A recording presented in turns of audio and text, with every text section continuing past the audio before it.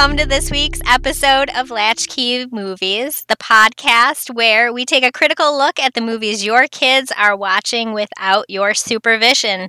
Today, we are talking about Tangled. I am Briar Harvey. I have 3 kids, a 17-year-old daughter, a almost 8-year-old son, and an almost 2-year-old son. And we met each other. Where did we meet each other? We met each other on the internet, on Reddit, yeah. So is that going to be one of those things where, like, you know how for years and years people would say that they met each other, like, on a dating app, and it was like they would come up with, like, a different story for it? Are we going to have to tell people, like, oh, no, we know each other in real life even though we live across the country? We've never met. Not physically, no. Someday. My name is Sarah. I have a 4-year-old son. Okay, so what we're doing is we're going to walk through the movie in a roundabout sort of fashion, and we'll stop as we go along with little points that we've talked about as needing closer examination. So this movie is a Disney film, and it starts out with a standard Disney introduction. We get the 50th anniversary sequence, and it is narrated by Flynn Rider. This is the story of how I died. So we're not even going to get to go very far, because I want to talk about boy marketing. With this movie in particular, they started the trend of using the male characters to sell princess movies. So as moms of boys, I feel we have lots of places where we can talk about this. Absolutely. It's kind of like a double-edged sword for me. Just like initially, my thoughts on it are, as somebody who grew up watching Disney movies, when I first saw this happening, I was like, oh no, they didn't. They did not change the name of the Rapunzel movie to Tangled. Like, just call it Rapunzel. Not only did they change the name of the movie, in the original trailer, which I'll link in the show notes, they don't even say her name. Yeah. So there's a lot of actual action that happens that doesn't happen in the film either. Right. But we see Rapunzel and Flynn, and they're doing this whole thing with the hair, but we never hear her name. We never really have an idea of what the movie is even about. Right. And you don't see her. You barely see her. No. I don't even know if she has a speaking part in that trailer. And the other thing I noticed was that action sequence in it is, like, hyped up. I think if you played it side by side with the way the actual action sequence, that exact scene is cut in the movie, it would be, I don't know if it's just the soundtrack that they used for it or what, but I really would love to go back and watch those two scenes side by side, the scene from the trailer and the scene in the actual movie, because it's like a serious action sequence in the trailer, and it doesn't float that way for me in the movie at all. No, so it's interesting. This movie is very much, it's a love story. Let's call a spade here. Yeah. This movie is a love story, and yet they sold it as something else entirely. And it's interesting because I only think they partially got away with it. Like, right. It's obvious from, if you go onto YouTube and you look at some of the songs that are just clips, the comments seem to indicate that people are like, this movie was not well received, and it's the Disney movie that nobody talks about. Maybe that's true, maybe it's not, but it's not the Princess and the Frog levels of not talked about, which is such an untalked about movie. It's what led to the marketing of movies like Tangled being geared towards boys. Correct. Because that will be the last movie. Boys wouldn't see The Princess and the Frog. And right. It's hard to blame Disney on this from a marketing perspective, because I know if you're making a movie and you'd like it to be seen by your entire audience, you've got to do something to get it seen. Right. And exactly. if boys won't see the princess and the frog, then you have to do something. But it's interesting. We'll talk more about Flynn as we go on, because Flynn is maybe not the best role model here. But I do also want to like slide in as a hashtag boy mom, which I hate. If you ever see me using that hashtag, please let me know. I like, though, that they have shifted focus to be more of an ensemble focus in their movies. I like that there's almost equal time given to Flynn and Rapunzel in this movie. It does make it more of an appeal to the masses situation. My son loves this movie. Mine do too, both of them. He has sat through, the golden age of Disney. So we're talking like Beauty and the Beast, The Little Mermaid. What else falls in there? Beauty and the Beast, Little Mermaid, Pocahontas. All of those. He's maybe watched once. They don't hold the appeal to him. But throwing it into this kind of narrative, he wants to watch these movies. Well, and that's true of the later ones, too. I would say the same thing of Moana. Absolutely, Even Brave, which at its heart is a story about a mother and a teenage daughter and nothing else, really. But even Brave went over fairly well with the almost 8-year-old. So, it's the marketing towards more boys does help a little bit, I think. Right. So, the Disney purist in me got a little ruffled in the feathers, but the realist in me understands why it happens. I actually took a trip to Walt Disney World. It was 2005, 2006. And in their animation studio area where you go and you like draw with an animator, they had all like the posters for upcoming movies. And I very specifically remember seeing one for this, being super excited. And it was titled Rapunzel Unbraided. So, and then it took forever before this movie actually came out. That was 2005, 2006, I think. There's an article, actually, I think it may be in the article with the original trailer. They talk about Brave, and they talk about, I think it's Frozen. And Frozen was originally titled The Ice Queen. So we know that they made some changes there, too, because the Ice Queen would not have sold to a boy audience. Absolutely not. So, and Frozen, obviously, we had Olaf, and none of them are, well, I'm sure we'll talk about Frozen in the future. I'm sure we'll have to do Frozen. There's another one coming. We may actually have to go and see that one. Yeah. Okay, so let's start at the beginning. We've got the drop of sunlight becoming a flower with amazing healing powers, and Mother Gothel, which is Gethel in German. Why we dropped the E, I'm not sure, but it's Mother Gothel hides the flower, and then soldiers use the flower to heal the sick queen. Queen gives birth to Rapunzel. Gothel hides her away because she discovers that Rapunzel's hair has the flower's healing properties and that cutting her hair destroys its power. I have to say, before Mother Gothel even came in the window, that king and queen should have had some questions about what was going on with their infant daughter's rate of hair growth.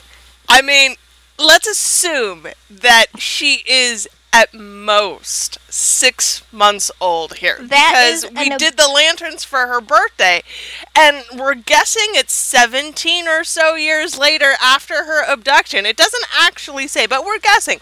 6 months old, that's some hair, yo. That I wish I had that hair. I wish I had that hair now, right? Right. That is some gorgeous baby hair. So we can't cut the gorgeous baby hair, and Gothel decides to steal the baby. And also, I'm like, king and queen, why are there not better locks on the windows? It was a simpler time. I guess. No guards, really? Nothing? They lived in an island fortress. How much crime do you think there was? I guarantee you they got locks on the windows after that. That's all I'm saying. I'm sure. So Gothel takes the baby and raises her as her own in an isolated tower. Who built the tower? Who built the tower? Okay, because we get the impression that Mother Gothel has some amount of magic. Does she? Does she really? Or is like the only magical thing that happens to her stroking the hair and getting infinite youth? Because so I have theories. Do we see? Okay. I have theories.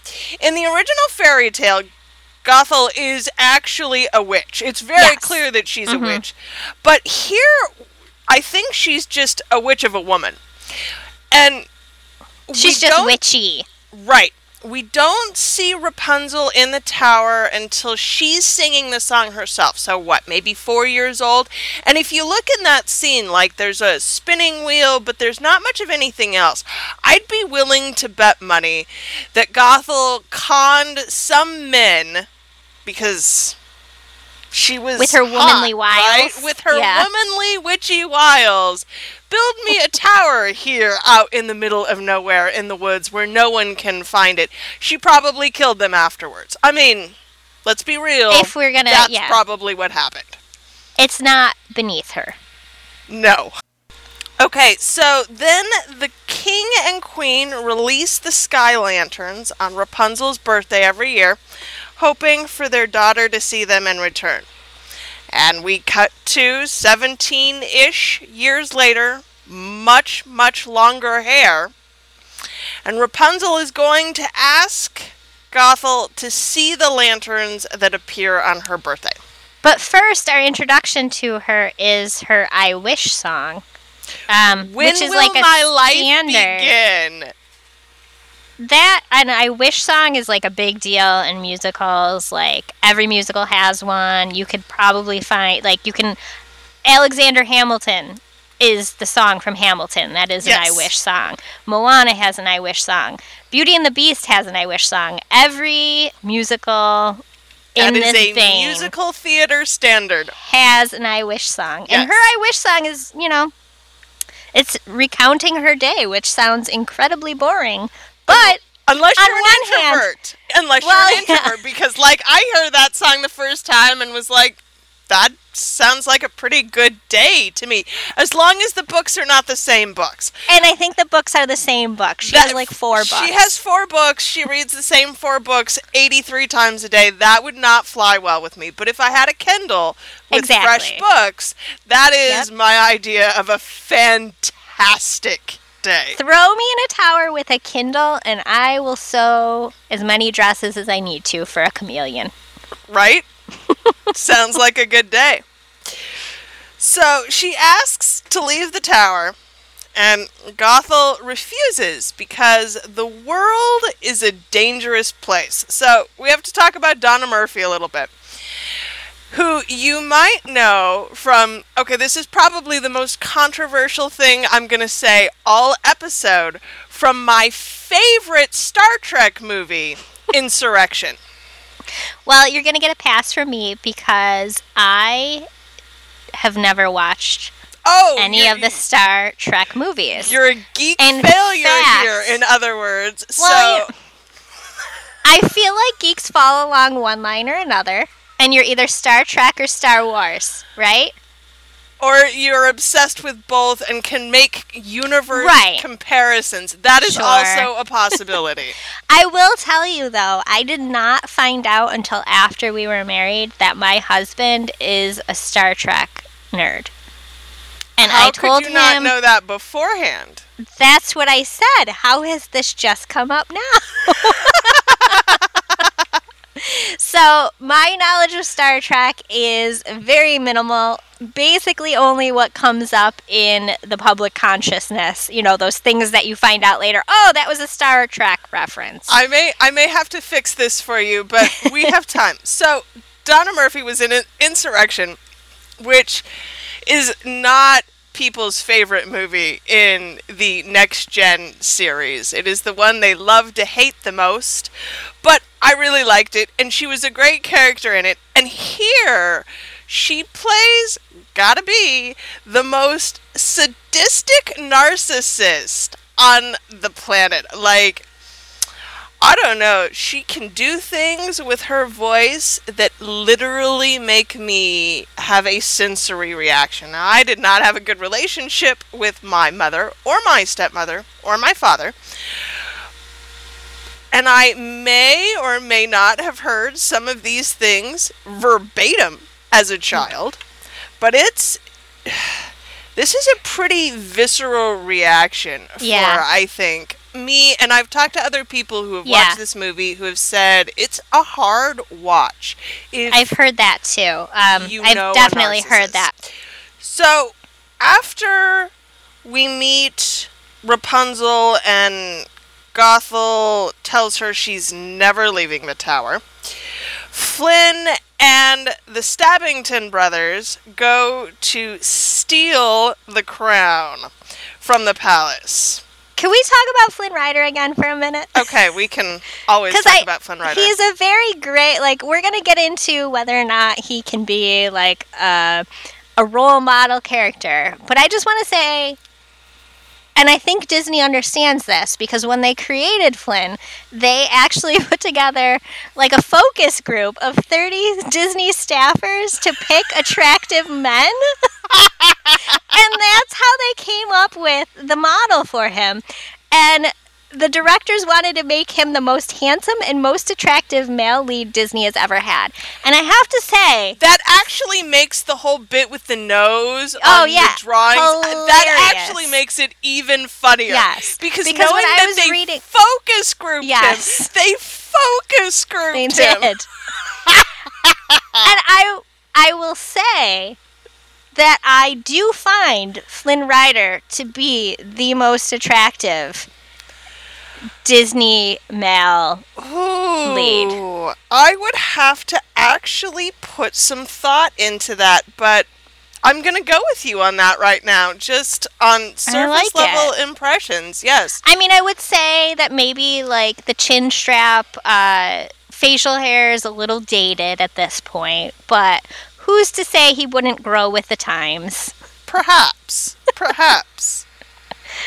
And then one of my favorite things about kids animated anything is IDing voice actors. Yeah, me too. That's such a fun game. It keeps me entertained when I'm watching things for the 1001th time. But I love that the Stabbington brothers are, he's credited as the Stabbington brothers, but later in the movie the other one talks, and it's not Ron Perlman. Does the other one talk? So the other one, yeah. The one with the eye patch. I have not identified any dialogue from him. Where does he speak? At the very end, when Flynn has the rescue out of the jail, it's the other one that talks to him. Really? Right. I'll have to watch that scene again. So, as though I haven't watched this movie a dozen times, at least in the last 3 days. Right. So up to that point, I believe only Ron Perlman's character speaks for the pair. The other thing I like about IDing famous people as voice actors is that I can turn around and present other things to my son and be like, oh, but remember you loved that guy in this movie. It's the same guy doing the voice in this movie. And he'll be more interested in it, and that gives me more options instead of watching the same movie 1,001 times. Granted, I don't know what I would present to him as, here is Ron Perlman in something else at this stage in life. I mean, it's not like you can give him Hellboy or anything, so... Right, or City of Lost Children. Can't do that yet. But but maybe someday. I will say, I use Wash. What's his name? Alan Tudyk. It's Tyudic. I've actually heard him say his name aloud. I know. But I use him a lot because he's in Ice Age. He's in everything. Obviously the chicken in Moana. Yes. So he works. He gets around, is what I'm saying. He gets around and he works as a voice actor. At this point, Disney needs to put him in every animated film because he's been in all of their animated films. And so at first it was just coincidence. Like, oh, he's playing the Duke of Wesselton, and now he's the mayor of Weaseltown, and now he is king in the Candy Game in Wreck-It Ralph. And oh, let's just make him the chicken voice in Moana. So going forward, he has to be there, because when you make him the chicken voice in Moana, you are saying, Disney is acknowledging that you have to have Alan Tudyk in your film. Almost like, what's his name? Ratzenberger? John Ratzenberger, right? Yes. Yeah, the pig. Amongst other things, he's been in all of the Pixar films. Mm-hmm. Okay. So, we have Rapunzel and Flynn together in the tower. And Flynn comes in and I don't know. I think he thinks he's going to charm her instantly. That seems to be. That obviously doesn't work, so she bashes him over the head with a frying pan. She doesn't fall for the smolder. She doesn't fall for the smolder, although the smolder line is very funny. Then she convinces him to escort her to see the lanterns because she knows what they are now. But first she tries on the crown. Oh, that's right, she does. She tries on the crown, her crown. She doesn't know it's her crown. That. And then they leave the tower, and so this is how you can tell, like, it's the study in narcissism. So Rapunzel leaves, and she's glad to have escaped, but she also does that whole thing with the mother is gonna kill me. Mm-hmm. And I think that's where you kind of have to ask the question, what does healthy separation anxiety look like? So my daughter is almost 18. She'll be 18 in September. And she's autistic, so that makes things different. But there are these times where I have to, like, push her out into the world to go and explore and learn things, and times where she doesn't want to, and times where she'd rather be home. And when I compare that to my experience of fleeing the tower, the locked tower, and, like, I did a lot of drugs, man.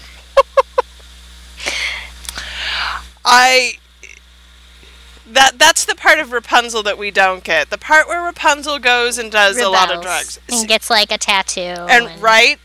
Yeah. I mean, we go and we hang out with the thugs and we sing a song, and that's great, but what we're missing is the tattoo and the snorting cocaine in the gross, dirty bathroom and possibly having sex with strangers. Are you saying that, like, real life Rapunzel would have spent more time at the fuzzy duck or the snuggly duckling? I think that she might have, yes. I think that real life Rapunzel would have rebelled, and maybe the charming would have been accurate, but then she would have stayed there and maybe gotten a little bit stuck if there weren't the lanterns. I mean, when you don't have that kind of dream or vision or goal. Right. So you think her dream of the lanterns is what saved her from that? Yes. I think it's what saved her from a lot of things, to be honest. She had a goal. Yes, she had a goal, a plan. And then we're getting to the snuggly duckling. Which Rapunzel says specifically that she is afraid of ruffians. And Flynn knows immediately where he has to take her, because all he wants to do is drop her like yesterday's news and get the crown back. He just wants the crown back. He wants her to go back. He doesn't want to go on this journey with her. Which, again, this is where you have to look at Flynn really critically, because his behavior here is freaking terrible, man. Oh, yeah, he's awful. Here's this girl who has never left her tower. He can obviously tell that something is not right about her. She's locked in a tower with no doors. She has no shoes. We never really comment on this, but she never has shoes, and no one ever offers her shoes. No. But she's wandering around noticed, barefoot. Too, that if you look at her, like, costume design, her dress doesn't fit her. No. It's like she grew out of it, like 5 years ago. Yeah. That's the sense I get of it, is that it was new at one point in time, and that Gothel doesn't really take care of her in those sorts of ways. Why would she? I think this version of the dress with the short arms, and it's obviously too short in length, and she's not wearing shoes, but it's still clean and, like, pretty. This is Disney creating a dress for a princess while also still keeping a mind on marketing. Well, and the story that they're trying to tell. And the story that they're trying to tell there is that she's been kept in a tower and not really cared for. But she goes to the Snuggly Duckling, and instead of being afraid of the ruffians, she gets them all to open up. They sing a song. I mean, and I realize this too is classic Disney, but there's something so optimistic about it, right? Yeah, absolutely. I'm going to go ahead and say that this is a good life lesson for children, and it's telling you not to judge a book by its cover. There you go. Because these mean, scary guys they all have a dream. And their dream isn't to be a ruffian. Their dream is to be a mime. Or Gunther does interior design. And my favorite is the guy who collects ceramic unicorns. Now we are at the Snuggly Duckling. We're singing a song. Everyone is charmed, and Maximus shows up in search of Flynn. And then they escape down that tunnel. Maximus, who is a horse, by the way. I know. A non-speaking horse, who in this world is just a horse. He's not like a magical horse.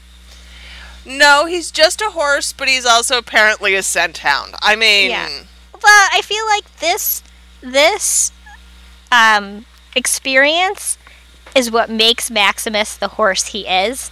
Prior to this, he was just another horse. And this is when he really got to, like, shine. This was his crowning achievement. This was his day in the sun. It was the day that he, I guess, almost caught Flynn Rider. I mean, he didn't even catch him. Or he caught him, but then he escaped with him, so... Yeah, but throughout the process, he curries favor with the princess. And That's it's true. Just, and at the end, he's leading, like, an entire battalion. Well, it does pay to... a battalion of people. Suck up to the princess, I guess. Even if you don't know that. I mean, it worked out in his favor, is what we're saying. He's very lucky. He has a very specific set of skills. So they're in the quarry or whatever, and Rapunzel gives Flynn the frying pan, and Maximus has the sword, and they have that whole amazing sword fight. Amazing sword fight.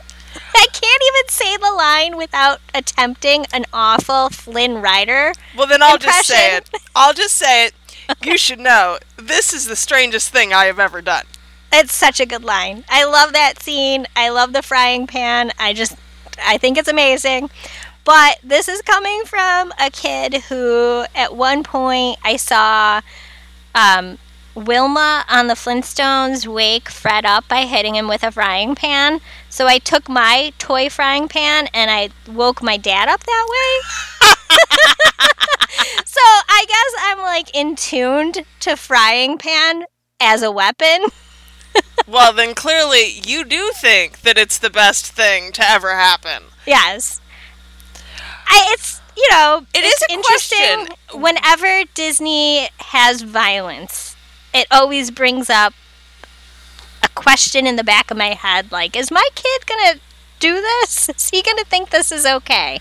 And that is, like, totally, like, the incredibly PC helicopter mom side of me questioning On the that other hand, every time. I will say that they use cast iron frying pans in this film, so it's not an illegitimate concern. No. Those things do damage. Yes. And I also think that you'd have to be in some pretty decent physical shape to be able to swing one around like Flynn and Rapunzel do. They're heavy and unwieldy.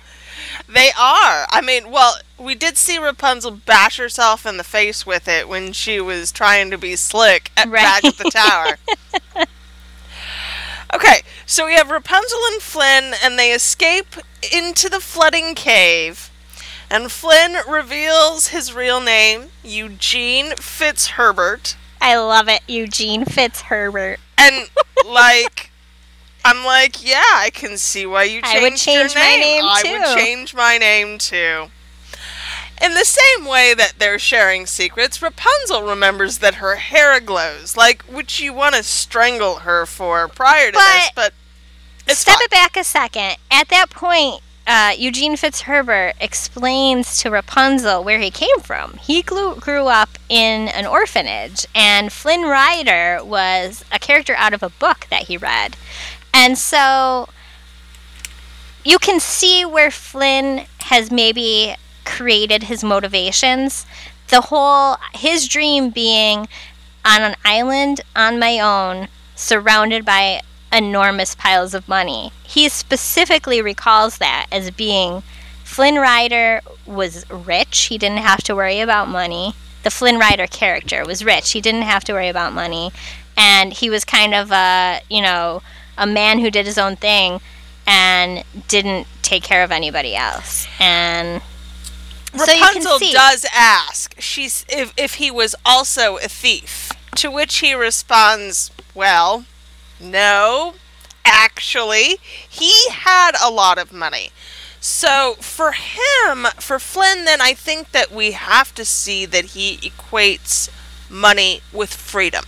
Right, absolutely. Which is not an unreasonable thing when you're poor.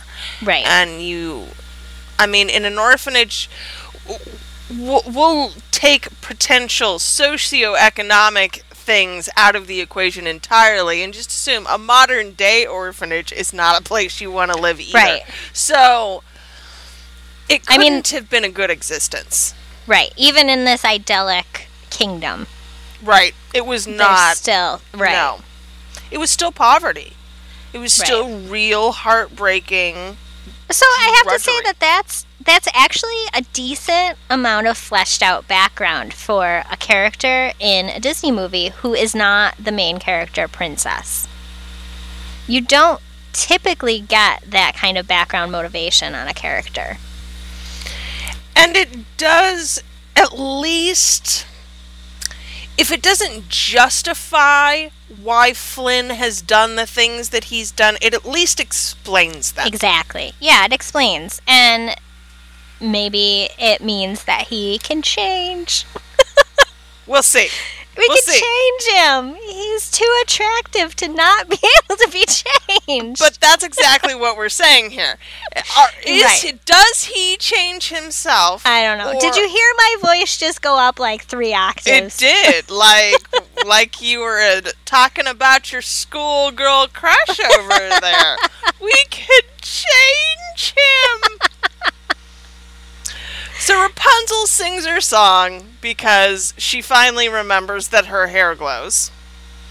I give Rapunzel, we cut her some slack. It's been a long day. She's just left the tower, And for all we know, all she's seen her hair do is make Mother Gothel young. She may not know, the she knows it glows. She knows it glows.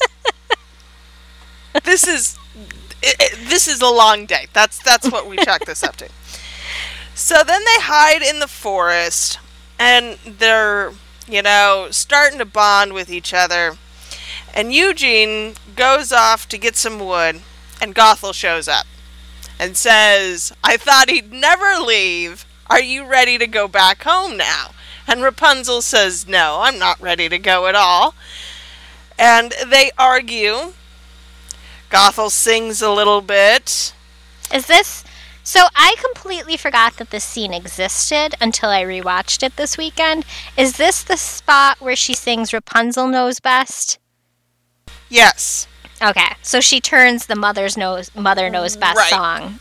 Yeah, and what she's saying here is that you've had this little taste of freedom, so obviously your 17 and a half years of experience mean nothing in the face of my hundreds of years worth of experience. Right. And there's a really interesting part here where, as a parent, it's so easy for me to see the line between what is reasonable parenting and what is just absolute self-centered narcissism. And with your kids, there has to be a point where you have to be willing to let them go. You have to be willing to let them go out and make these mistakes on their own, even if it's painful, even if it's... For Gothel, it's obviously about Rapunzel leaving the nest because she's taking her magic hair with her. Right. But as a representation of the larger issue, which is why I think this movie is so important for kids to watch, is the idea that at some point in time, you do need to go. You do need to go and explore the world, and it's gonna possibly be painful. And you have to be okay with that. As a parent, you have to be okay with letting them go, too. So Gothel decides to give Rapunzel the crown, and she says that she can use it to test Eugene's faithfulness. And I think Rapunzel, I don't know if she questions whether or not he's in love with her yet or not. But again, since this is the ultimate love saves all kind of love story, we wait, and then we go to the kingdom of Corona, where we do the hair braiding thing with the flowers, which is very cute and adorable. I wish I had an awesome braid full of flowers. I mean, that is beautiful. It really is stunningly gorgeous. Although, to have that much hair, like, so her those little head girls must hurt all the time. How much does all that hair weigh? To back it up a little bit, I have wondered throughout their whole journey from the tower to the kingdom, I have a lot of questions about her hair during that time. Because you'll see so many times it's just like trailing back. Where are the twigs? Exactly. There's no dirt. There's no, did she stop? Did they stop in the forest? And just comb it every 20 minutes? Right?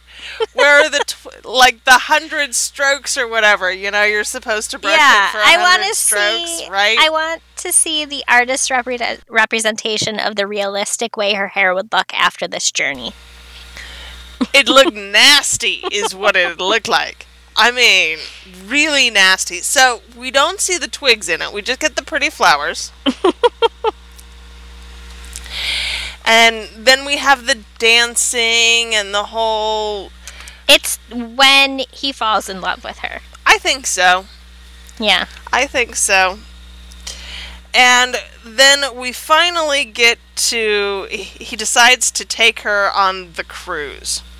To see the lanterns. You wrote in the prep notes for this one that this is the best scene ever in modern Disney, and I'm so glad we agree because it's just so perfect. Pretty. It's beautiful. It's if I was the kind of person stunning. who would hang giant pieces of Disney art on my wall, this would be the piece that I would hang. This would be the one. It's just, and so a very romantic scene too, and they sing that song to each other. But I have to say, this was a movie I watched probably countless times before I had my son. And so I developed like a feeling for the scene in that sense. And this was probably one of the first times I actually like sat down and watched it and paid attention since then. And the whole lead up to that with the king and the queen bringing their lantern out. And oh my God, did that just gut punch me this go around. Like, so I'm calling it Breyer's blubberability scale. Okay, a 5 on this scale is up, in which I start crying approximately 30 seconds into the film and then cry the remainder of the movie. Okay. This is also why I haven't seen Inside Out, because I suspect it's a 5 on this scale. Okay. I think this one comes in really at least a solid 4. I was going to say, this scene is a 4 for a parent. So, my third child was a full-term stillbirth. And there's nothing more painful than losing a child. And for these parents, I mean, they're the king and queen, but here, they're parents. And their child was visibly stolen from in front of them. So we hear Rapunzel cry, and we see Gothel on the balcony. So they have stolen this child from them. They have no idea if she's alive. Right. They have no idea for 18 years. Right. And they keep up this vigil every year on her birthday. Well, of course they do. Yeah. Of course they do. And the amount of emotion that they convey in this scene, in all without of the scenes, a single without word, a single they word don't of dialogue, speak until the end. Do they speak at the end? They don't speak at the end. No, neither either. one of these characters are speaking characters. Another thing I noticed about this movie is every time a character cries, they actually get red eyes in this movie. They get red eyes, their cheeks flush, there's actual visual appearance of tears. And maybe that is what, like, pulls those strings so hard with that, because it is, like, you can relate to it as if somebody was crying right in front of you when you get those visual cues. It's less of a cartoon reaction and more of a realistic reaction. I mean, they certainly, even if they're not deliberately trying to pull the heartstrings, it's certainly, as a parent, this scene is very difficult to watch. The love story part of it is almost an aside for me. Yep. It's the story of the parents and the child, and that she's been gone and now she's back. And she had this dream, and now it's been fulfilled. There's just, this whole sequence is just Did perfect. you notice that at one point she, like, lifts a lantern up that's almost hitting the water? Yes. And it's their lantern. It's the king and queen's lantern, and I was like, oh, Disney. Oh, just give me one more time. All the tears. Oh my gosh, this scene. So, but you also told me, yes, the swing. So, tell me more. The whole movie was, I believe this was Disney's first step out of traditional animation. And they used this as like a transition between transitional and CGI. And so their whole concept of the design of the style of this was a CGI film that looked like traditional animation.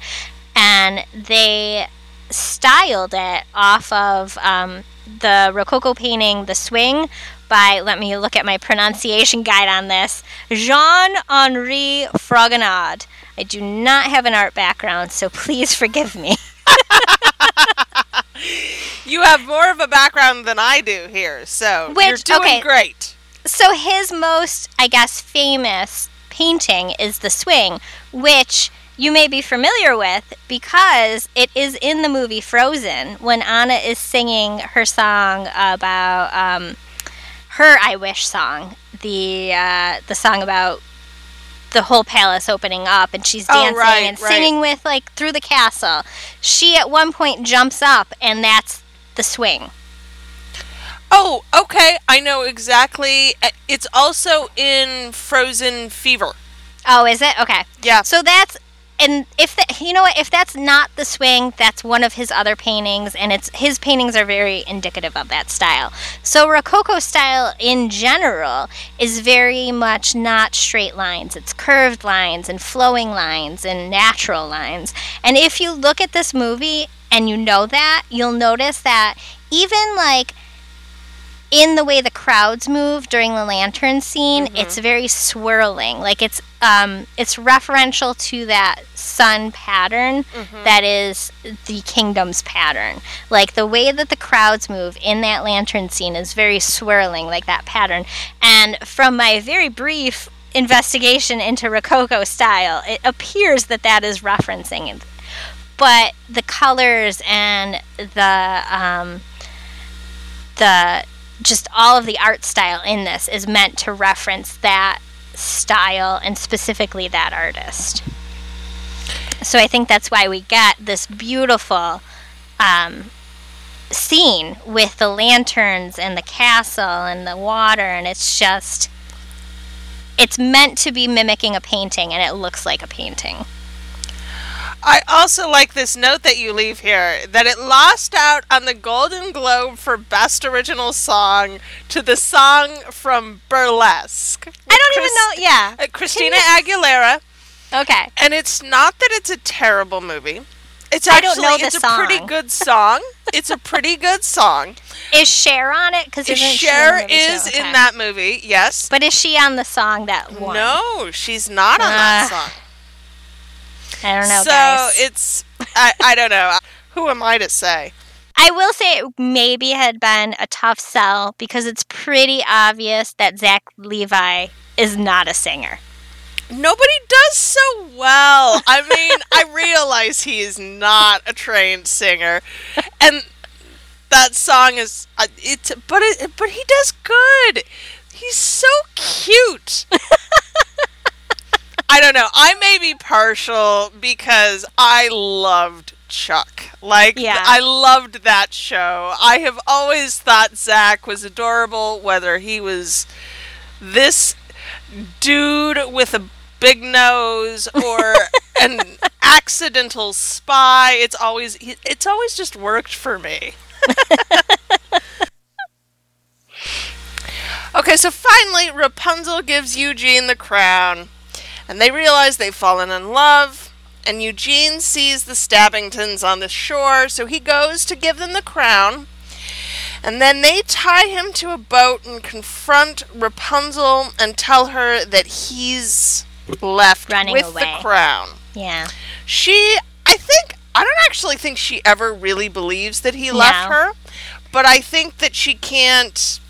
I mean, there's no real way to parse the evidence with what she's seeing visually, but I don't actually think she ever really disbelieves him. Right. I think I agree, and I think that Gothel showing up moves her in a direction she wouldn't necessarily have gone to had that not been the course of events. Right. If she hadn't shown up right then, I think she would have continued to either yell it for him or try and go after him in some way. I don't believe that she would have allowed that to be the end there, because I think she would have sensed that he was himself in some danger. At this point in time, I think they know each other well enough to say, it's the love conquers all trope here. But I do actually think that would have been the case. I agree. So she goes back because Gothel comes and incapacitates the Stabbington brothers. Right. Which is just unbelievable. And if we're going to present that she has magical powers, this is where I'm going to give you the evidence of her magical powers. How does she take out these two guys? So they show her with like a big stick, which a club is maybe even stretching it a little bit, I think. So she knocked them over the back of the head, maybe. But really... But two of them? Right. And she got the jump on both of them. I mean... she's got magic of some sort. Right. I think I'm going with you on that. So then so she takes Rapunzel back to the tower. And Rapunzel realizes that she is the lost princess. In a very, Sherlock Holmes scene where she's putting the pieces together in flashes and highlights of all her art all over. It's really cool, too, to see all of the places where she almost painted a sun, but didn't. But she realizes she's the long-lost princess, and she confronts Gothel, and Gothel says, so it's the, all right, now I'm the bad guy line. Mm-hmm. So, at the same time, Eugene is sentenced to hang, and Maximus goes and gets the ducklings. Do they say he is sentenced to hang? It's clearly inferred. Implied. And so, when I was rewatching this, I thought I had the memory of you actually seeing You do. the noose and stuff. You do. Okay. You do see the gallows. The gallows is there, and you can see the noose, and it's obvious that that's where he's taking. headed. The ducklings help him escape because Maximus has gone to get them. And he knows it's coming because he sees the ceramic unicorn. Yes, the ceramic unicorn. So great. And then my favorite part when he's getting ready to be shot into the air. Okay. Yes. Elbows in. Chin Knees tucked, apart. Knees apart. Why knees apart? And so they go to the tower, and Eugene climbs up Rapunzel's hair, which is, in fact, the only time the line, Rapunzel, Rapunzel, let down your hair, is used in the film. You couldn't make the movie without having that line. No, you couldn't. You couldn't. Just like you can't have Romeo and Juliet without Romeo, oh Romeo, wherefore art thou Romeo? You can't have it. It just doesn't work. Rapunzel, Rapunzel, let down your hair, which he climbs up, and he never did before, so he should have known. I mean, she pulled him up. Or in the original fairy tale, what gives it away is that she says to Mother Gothel, why are you so much heavier than the prince, who I have been pulling up with my hair? Doesn't he get, does she pull him up the first time, or he climbs up with, like, stuff, doesn't he? He climbs up with his knives, I think, and that's how he breaks into the tower. Mm-hmm. And Rapunzel agrees to go with Gothel then so Eugene comes in.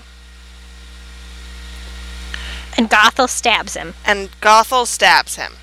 And Rapunzel says that she'll always fight, but if she's allowed to heal Eugene, she will submit. And Eugene, here's where we're at. So Eugene wants Rapunzel to be free, and he cuts off her hair instead. And he gives her an amazing haircut, by the way. Right, like perfect. PC, and just, right? I wish I could have that haircut. At any point in time, I would take Rapunzel's hair. Whether it was the long and blonde stuff or the short and brown stuff, it doesn't matter. It's all better than my hair. It's all better than my hair. Even her infant hair. I would even take her infant hair. With that cute little bang that she had. It was so great. So Eugene cuts her hair, which means she can't save him. But it also means she's worth nothing now to Gothel, who climbs out of a hatch that we didn't know was there. What? No, that was earlier when she was breaking back into the tower. Oh, was it back in? Okay. You're right. Yes, I'm sorry. She was breaking back into the tower after she had met Maximus in the forest. So, no, this time we have Pascal tripping her out the window. Which pretty much, I mean, best sidekicks ever, right? Yes, they really are. Between the best two of them? Of the Disney sidekicks. Without speaking a word between them, they are supportive and helpful, and they keep the plot moving, and they kill the bad guy, which is, let's say, that's important so that our main hero and heroine don't have to kill the bad guy. Yes. They managed to get the entire film without blood on their hands. So that's great.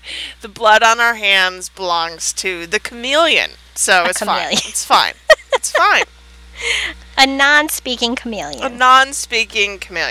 And as she falls, she turns to dust. And then I guess we fashioned a rope out of Rapunzel's braid, and then... No, they probably just went... in that hatch that they just realized was there. If they realized it was there, it doesn't matter. They escaped. It's fine. They go home. They meet the king and queen, who are overjoyed, wordlessly overjoyed, Yes. wordlessly, speechlessly overjoyed. Everybody hugs, and it's great. Envelop Rapunzel in that hug that is just... That she's also literally enveloped. has me going. Yes. Yeah. I And cry then a they lot call- there, too. And then they call Eugene over, and he's a part of it too. Oh my goodness. So then Eugene wraps up the story Right. and explains that the kingdom partied for a week after, and he's been asking for years and years and years to marry her, which I like. I like that they didn't... Disney's like, yeah, no, these people, they didn't get married right away. They didn't get waited a married right while. away. Because you're Although- 17 and 18, or 18. 18, theoretically, but... all right, we have to discuss it, though. It does, like... Does this relationship redeem him? Yes or no? Well, here's the thing. You have a whole lot more Flynn Rider in the Tangled TV show. I have not watched the Tangled TV show. Don't I've only make watched- me watch the Tangled I've only watched TV a little show. bit, so maybe that helps him become a better person. Maybe. Is that in between the wedding and the end of the movie? Or when does the TV show take place? It's between the movie and Tangled Ever After the wedding. Rapunzel magically regains her hair in between. She must lose it again at some point. She doesn't must, have it because at the she has wedding. brown hair in the wedding. So even without the TV show, I'm willing to say that in those years between, there's some amount of growing that happens. And maybe that's why Rapunzel isn't like, let's get married right away.